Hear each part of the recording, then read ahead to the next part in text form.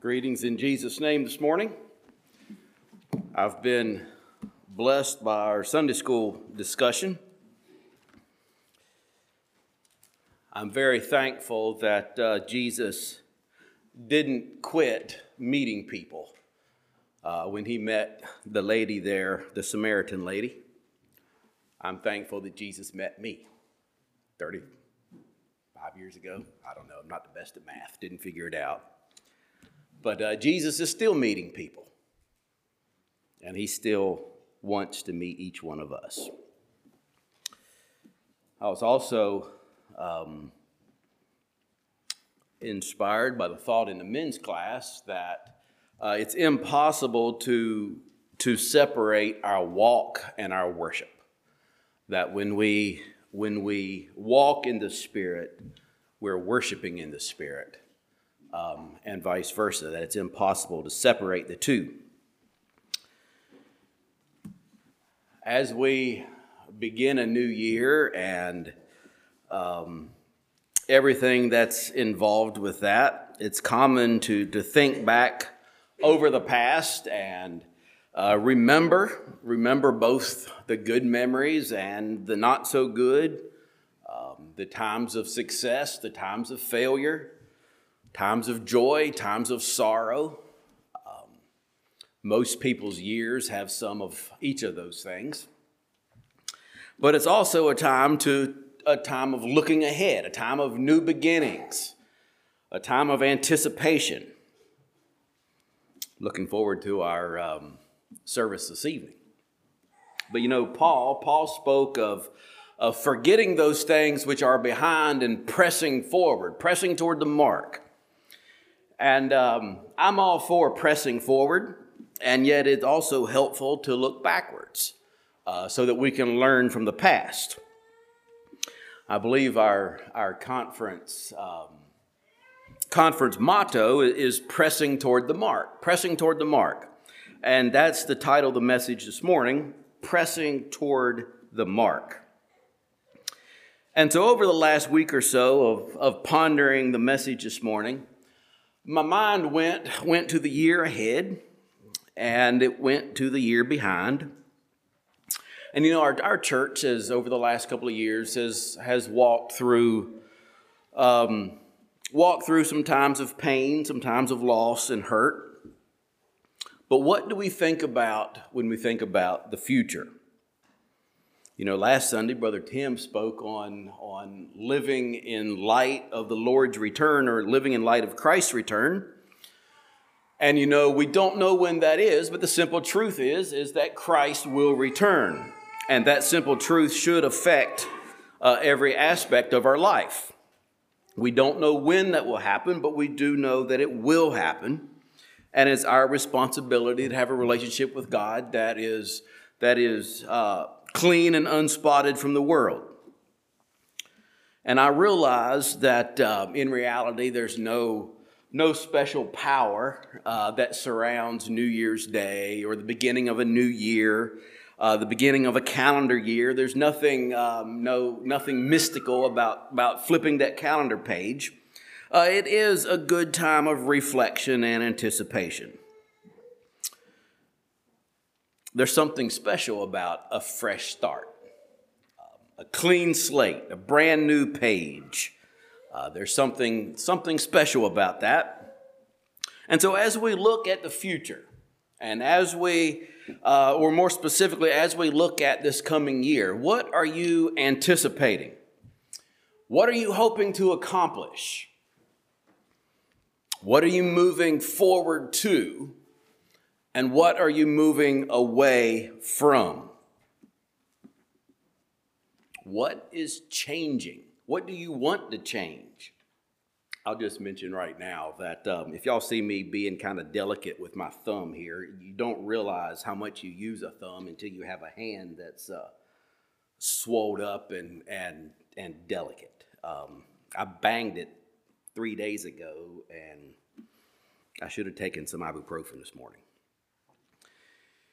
But when I think about change, and what do I want to change? Do I want anything to change?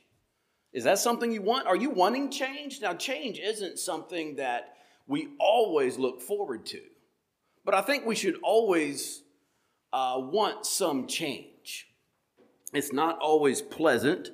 Perhaps it's not always enjoyable, but it is something that we do need. Without change, there is no growth. There's nothing different without change. And so when I think of change, I'm not talking about temporary change.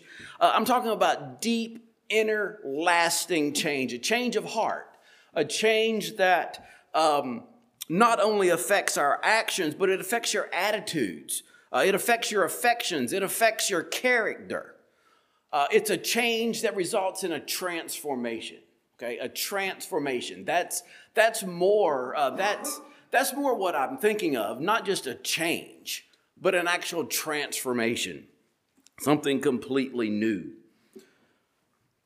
That type of change doesn't normally happen overnight. It doesn't happen with a snap of your fingers. It doesn't happen with a New Year's resolution. That's the type of change that Christians are called to, and yet we find ourselves often struggling with. That decision starts in your heart and it moves outward. You know, for a decision, for us to make a decision that makes a lasting transformation, we need to decide that we're willing to put our natural desires, our natural wants last, and then be firmly focused on allowing God to change our habits. And so as I thought about transformation, there's a few points or a few truths I thought of about spiritual transformation. And number one is that transformation begins with God. It begins with God, and it's a process that's marked by grace. Okay, transformation, normally for us to be transformed, it's not something for lasting spiritual transformation. It's something that the Holy Spirit works in our heart and places in our heart. And then it's not something that we just automatically obtain and we're perfect from then on out. No, our sanctification is a process. And we need to allow God then to help us to change our habits. So it's marked by grace. It's not marked by perfection. And it's a lifelong journey. I think of Philippians 1 verse 6. Being confident of this very thing, that he who has begun a good work in you will complete it until the day of Jesus Christ. Okay? God is the one who begins the work, and he's the one that completes it. Okay, but we must do our part as well. Transformation requires our cooperation and self-discipline.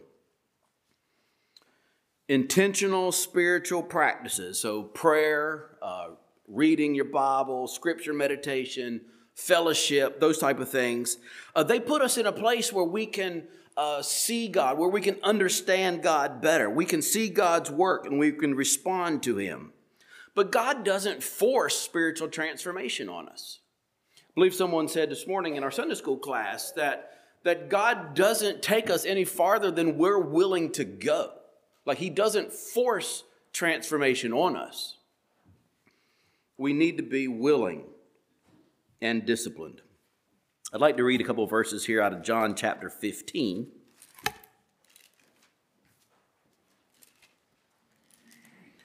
John chapter 15, this is a very familiar passage. Jesus here teaching the disciples here right before his death. John chapter 15, 1 through 5. I am the true vine, and my Father is the vine dresser. Every branch in me that does not bear fruit, he takes away. And every branch that bears fruit, he prunes, that it may bear more fruit. You are already clean because of the word which I have spoken to you. Abide in me, and I in you. As the branch cannot bear fruit of itself unless it abides in the vine, neither can you unless you abide in me. I am the vine, you are the branches. He who abides in me and I in him bears much fruit. For without me, you can do nothing.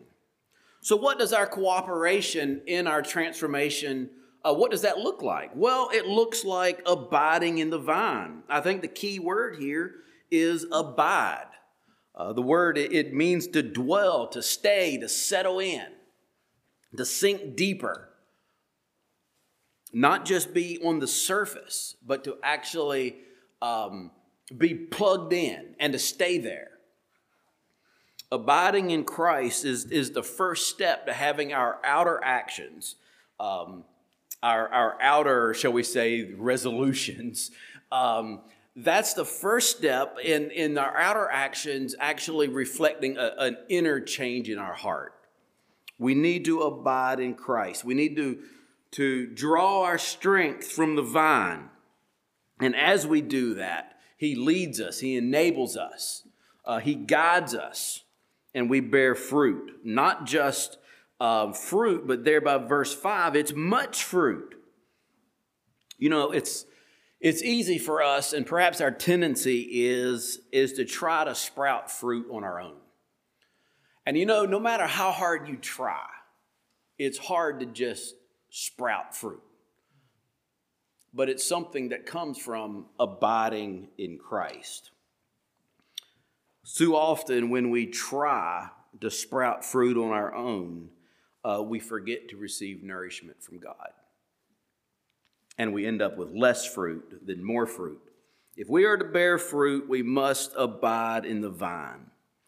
You know, if I had a peach tree that every year just was covered in peaches, and it brought forth amazing fruit, and I loved peaches. But you know that thing about going out and picking a peach every time I wanted one, it kind of got old. And so I was like, you know, I'm going to do something different this year. I'm here in the spring, I'm going to just cut a branch off and bring it in the house and sit it in the corner and wait a couple of months, and it's going to bloom and it's going to bring forth peaches. And then when I want a peach, it'll be just right here in the corner. I won't need to go out and pick it. Well, if I said that, well, y'all look at me like you just don't understand. You don't understand how it works. And rightfully so. A branch that's separated from the vine won't bring forth fruit. It'll wither up and die. And that's the way a Christian is as well. That's what Jesus here is getting at. We might know how we should behave and what we should do. But if we're cut off from the vine, if we're cut off from the Lord, if we're distanced from Him, there won't be any fruit. We need to be in His presence daily, hourly. We need to continue in His Word.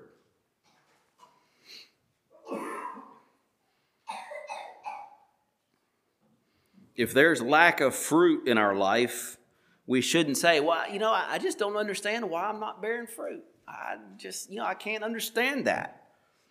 No, it's a fact that our spiritual life is only as close to the Lord as we choose it to be. We need to abide in Him. And so as I thought about the year ahead, I jotted down some goals for myself for our congregation. And these aren't new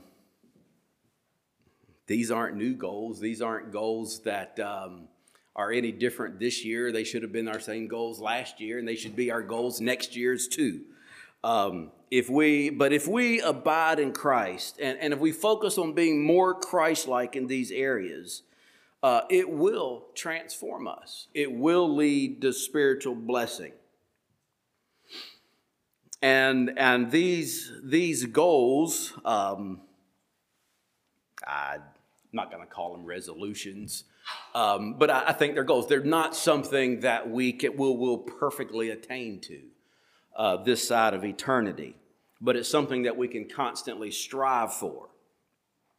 And they're not really in any order of importance. Each one of us are at various stages of our journey, various stages of our Christian maturity. If some of these you feel like you've already attained, well, bless your heart. keep going. You probably have a little bit more room to go. But that being said, these aren't necessarily going to apply to everyone evenly. Some people struggle with some areas more than others. And I want to be upfront and say that I'm with Paul here. I'm the chiefest of sinners. These are not things that do not apply to me. So, a goal for this year is to be joyful. To be joyful.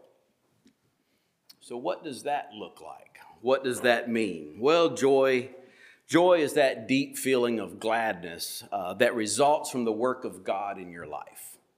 It's not necessarily dependent on situations. It's not dependent on current events or the actions of others. And yet it's something that should be in every Christian's life. To be joyful, we should be joyful. Jesus said in John 15, just a couple verses later, John 15, verse 11, "These things I have spoken to you, that my joy may remain in you, and that your joy may be full." And that is right here in the midst of his teaching on abiding in the vine and the love of the Father. And how if you abide in the vine and the Father loves you and you love the Father, and the peace and the joy that you can have with that. When we have true joy in Christ, we won't find ourselves dwelling on the negative aspects of others. When we choose to value God's presence and his promises and his work in our lives, it opens our eyes to his grace around us. It brings us joy. When we see God's presence and work in the lives of our brothers and sisters, we're much more likely to extend grace to our fellow man. Let's be joyful. Let's be humble. Colossians 3, verse 12, "Therefore, as the elect of God, holy and beloved, put on tender mercies, kindness, humility, meekness, and long-suffering." Humility literally means lowliness of mind. And it's a heart attitude. It's an attitude of your heart. It's not just your outward demeanor. You can't necessarily, well, yes, you can look humble. But just because you look humble doesn't necessarily mean that you are humble. Okay? Humility is an attitude of the heart.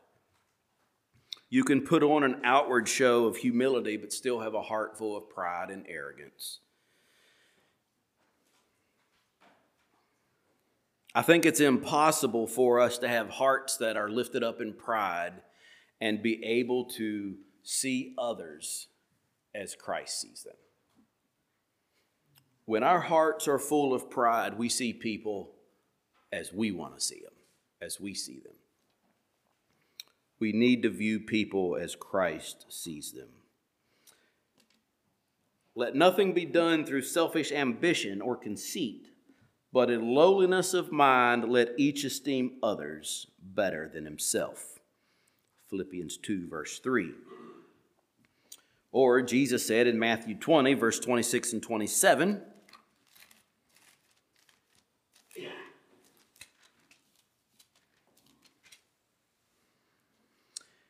"Yet it shall not be so among you, but whoever desires to become great among you, let him be your servant. And whoever desires to be first among you, let him be your slave. Just as the Son of Man did not come to be served, but to serve and to give his life a ransom for many."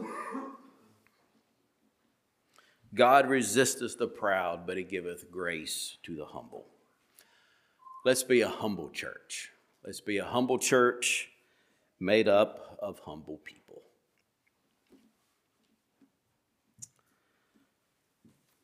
Let's be willing to be uncomfortable while building the kingdom of God. Be willing to be uncomfortable while building the kingdom of God. Who likes to be uncomfortable? Well, not me. But you know, there's many promises to a Christian. The Bible is full of promises, but I don't think you'll find where you're promised a comfortable life. What part of take up your cross and follow me sounds comfortable? What part of dying to self is comfortable?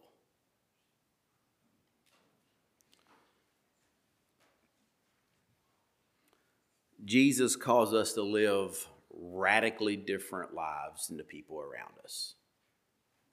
And that's not always comfortable. In fact, it's rarely comfortable.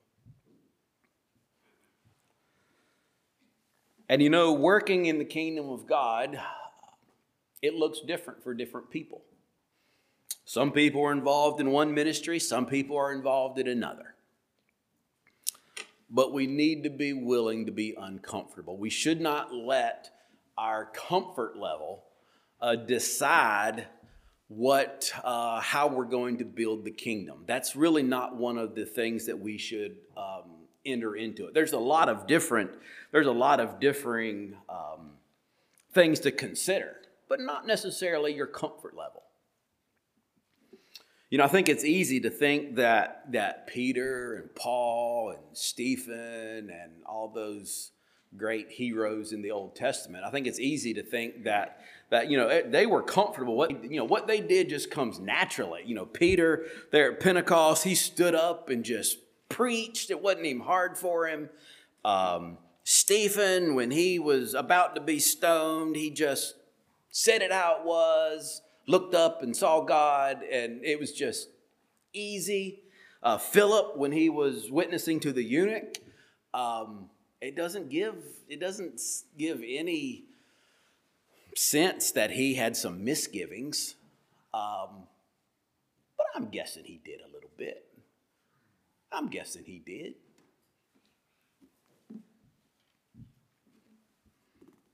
And yet they wanted to be used of God. And that's us. That's me. We need to be willing to be used of God, whatever that looks like. And it looks different for different people. Then Paul answered, "What do you mean by weeping and breaking my heart? For I am ready not only to be bound, but also to die at Jerusalem for the name of our Lord Jesus Christ." Didn't sound very comfortable, does it? Well, I'm not saying that we need to go out of our way to be uncomfortable or to look for uncomfortable situations. I'm not saying that. But we do need to be willing to do what God has asked us to do and to make use of the opportunities that we have. Whether that's helping the homeless, whether that's reaching out to a homeless person that you come in contact with, whether that's doing something else with someone who our culture, society looks down on, whether that means moving to a foreign country, moving away from our school, moving away from our church, it's not always comfortable. In fact, it rarely is.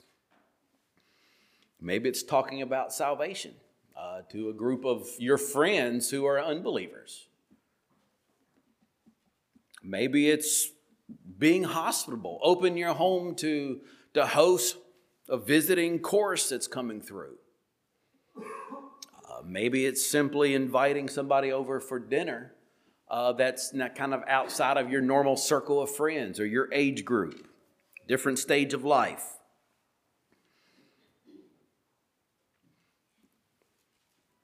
Sometimes it's doing something or helping someone even when friends from your church or your family don't really see the need. That's not always comfortable. But we need to be willing. We should not cease to serve Christ because of our discomfort. If we want the sake of the kingdom to advance, how important is it for us? How important is it for you? How important is it for me?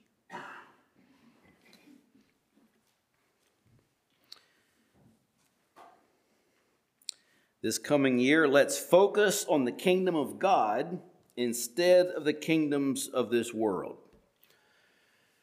Now, I don't know if you've figured it out or not, but this coming year or this year is an election year. And you know what all an election year holds. But I'd like to caution you not to get caught up in the politics of this world. Don't involve yourself in the day to day. I'm not saying stick your head in the sand, but don't become involved in the day to day, he said, she said, dirty, deceitful political landscape. It's not part of the kingdom of God. It's the kingdom of the world. And a citizen of heaven shouldn't become involved in it. Don't allow yourself to get involved in it emotionally. I know from my own personal experience, I want to keep up with the news. I want to know what's happening. But really quickly, I can become emotionally involved in something that really I have no business being part of. When Christians get caught up in politics, they're confronted with choosing the lesser of two evils. And I don't think that's something that a child of God, should have to make. I recently heard Brother Philip Wanger from the Bank Church up in Harrisonburg. I heard him say that when Christians get involved in politics, they always compromise, and the church always loses. I think there's a lot of truth in that. I think you can go back over history and you can see that that's true. He went on to give the illustration of he gave the example of no-fault divorces. He said, however many years ago, there wasn't such a thing as a no-fault divorce. You actually had to go to the court and point out how evil your spouse was. But that California was the first state to adopt no-fault divorces, and the law in that state at that time was pushed for and signed by then Governor Ronald Reagan. Well, Ronald Reagan was divorced himself, and he became president, and he was very popular with evangelical Christians. But historians look back and they say that the mainstream church went silent on divorce. When? During those years. Because they had to compromise. And that's something that we need to be careful of. I just recently read an article yesterday or the day before it was pointing out the contradiction of people that mourn the removal of the Ten Commandments from government buildings and schools, and yet openly push and advocate for someone who's running for president who blatantly breaks the Ten Commandments.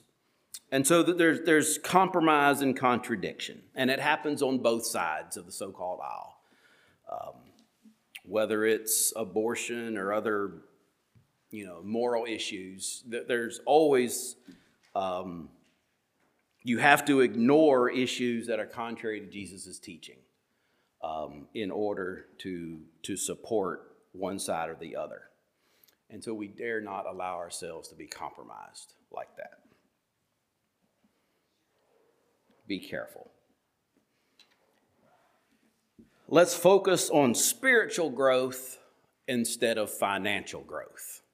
Spiritual growth instead of financial growth.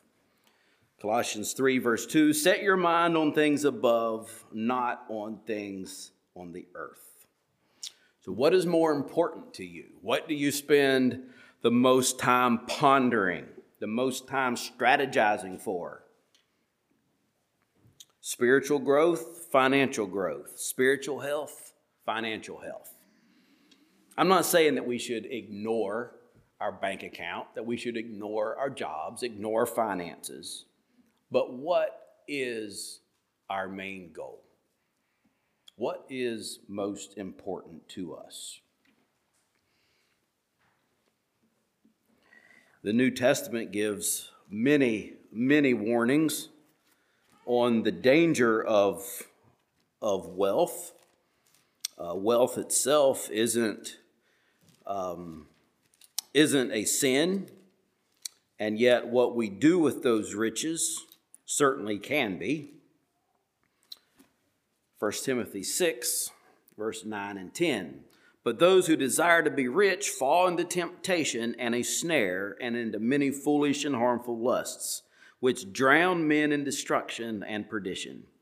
For the love of money is a root of all kinds of evil, for which some have strayed from the faith in their greediness, and pierced themselves through with many sorrows. God may have entrusted you with wealth, but it's not for your gain. It's not for your children's gain. It's for the kingdom of God.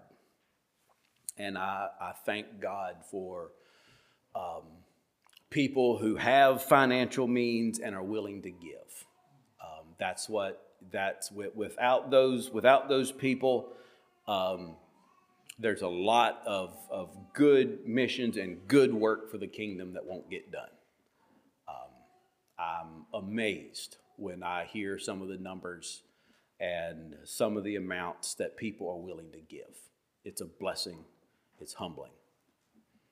And yet, we need to be careful that our focus is on spiritual growth and let God take care of the financial growth. In this coming year, let's practice forbearance and forgiveness. Forbearance and forgiveness. Again, in Colossians 3, 12 and 13. Therefore, as the elect of God, holy and beloved, put on tender mercies, kindness, humility, meekness, long-suffering, bearing with one another, and forgiving one another. If anyone has a complaint against another, even as Christ forgave you, so you also must do. So we have two words, forbearance and forgiveness. You know, forbearing means what kind of has the idea of putting up with or enduring. And we shouldn't just endure other people. That's not what I'm trying to say. I'm not saying that we should just put up with. But there is an aspect of that. We have differing opinions. We think differently. We come from different backgrounds. I may raise my children in a way that's different than the way you raise your children. We're differing. We have differing opinions about things. And so there needs to be some forbearance. There needs to be a willingness to bear with each other. Maybe we would rather see something done another way. And if we feel strongly about it, then we can go in Christ-like love and have a conversation about it.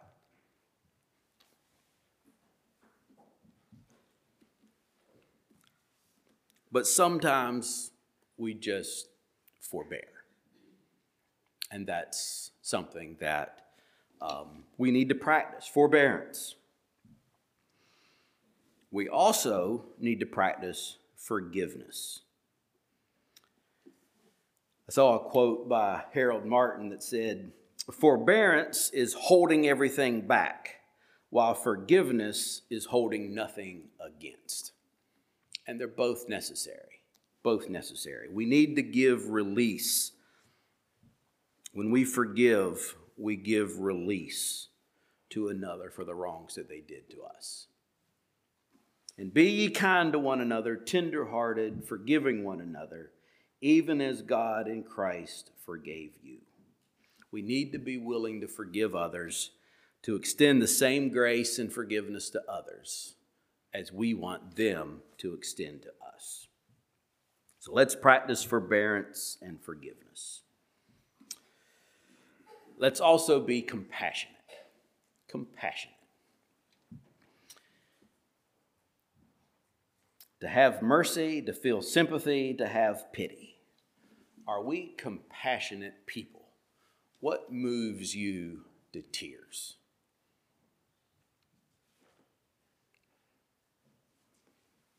Are we like Jesus when he saw the multitudes and he looked out over the crowds of people and he had compassion?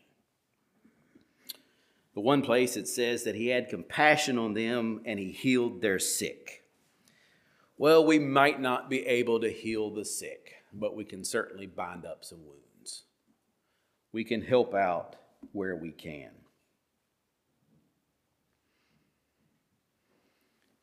We can see a need and do what we can to help. Some part of compassion is just simply being willing to see something from somebody else's point of view. That's part of compassion.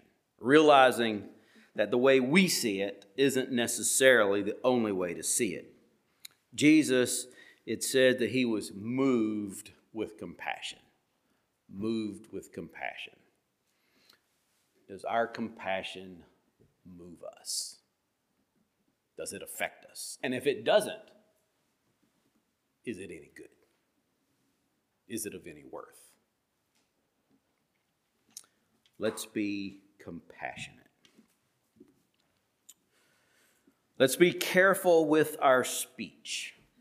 Careful with our speech.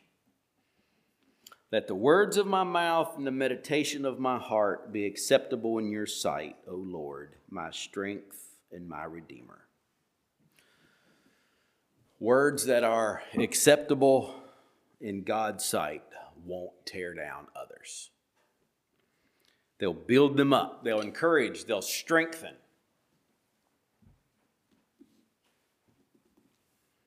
And when the meditations of our heart are acceptable to God, the flow of our words out of our mouth will be affected. It will make a difference. It's so easy to cut and to slice and to tear down with our tongue. Just read James. It comes so quick and easy.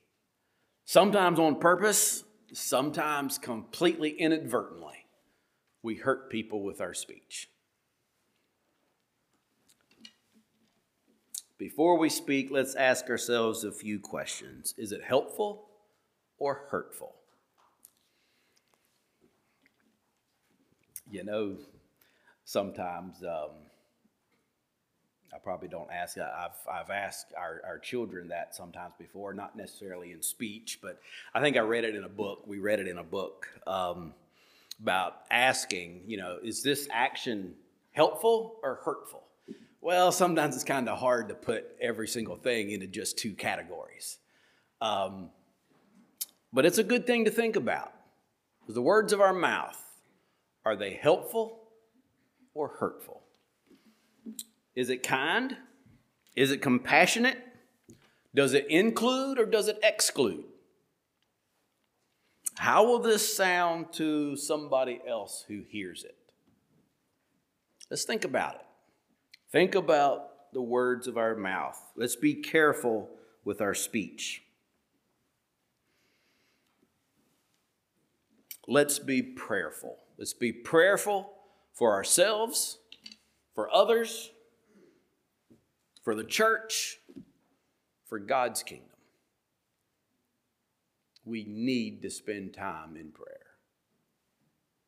And that's something that I want to do more of. I know I have room to grow there. We need to be prayerful. A healthy Christian, and then by extension, a healthy church, will be characterized and based on a healthy prayer life. I don't think you can separate the two. It should be one of the easiest things we do But so often it seems like it's one of the things that is the easiest to let slide.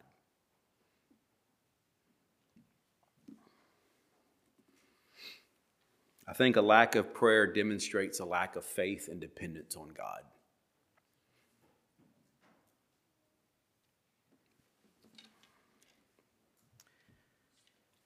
When we pray for somebody, when we pray for an individual, it affects the way we think about them.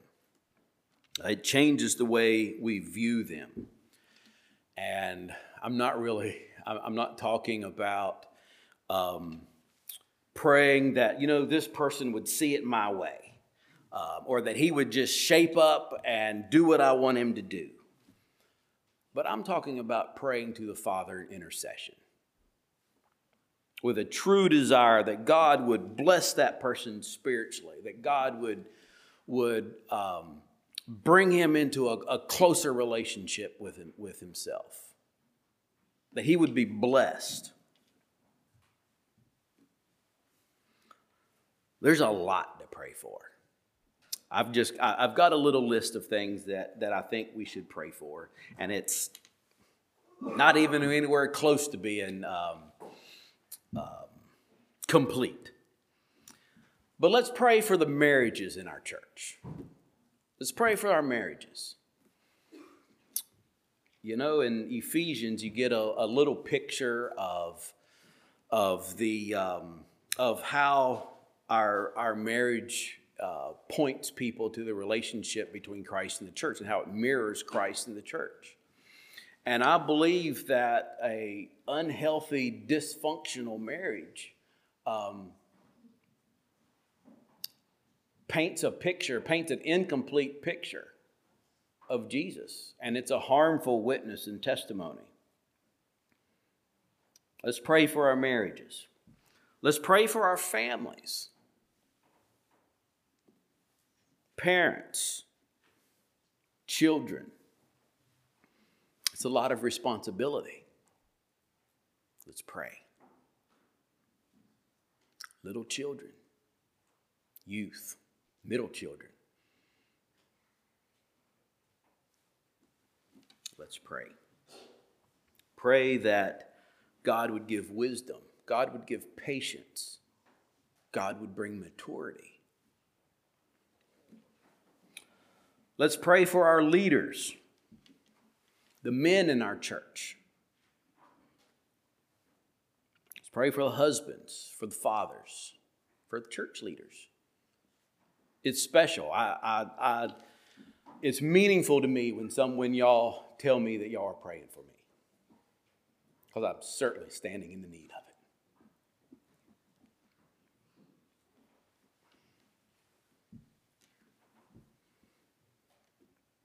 Let's pray for our church, that we would focus on the things that God would want us to focus on.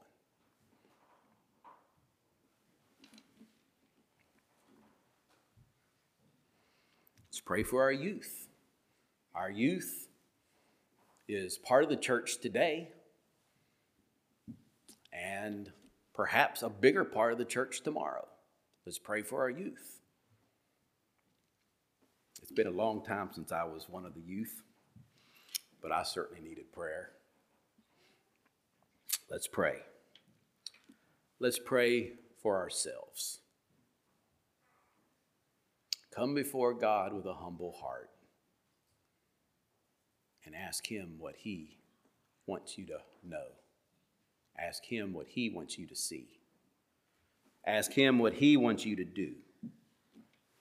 And then ask for the strength to do it. Let's pray for ourselves. I'd like to finish by reading a few more verses out of Colossians 3. I'll begin and read verse 12 and 13 again. Colossians 3, 12 through 17.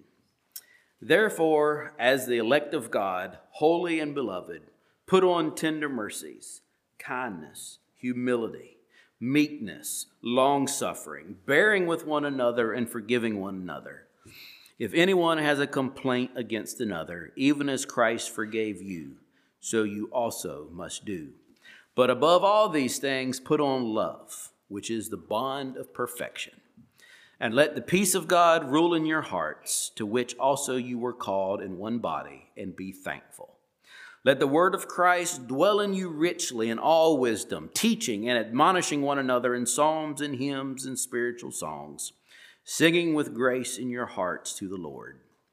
And whatever you do in word or deed, do all in the name of the Lord Jesus, giving thanks to God the Father through him. May that be our goal for the coming year. Let's have a song.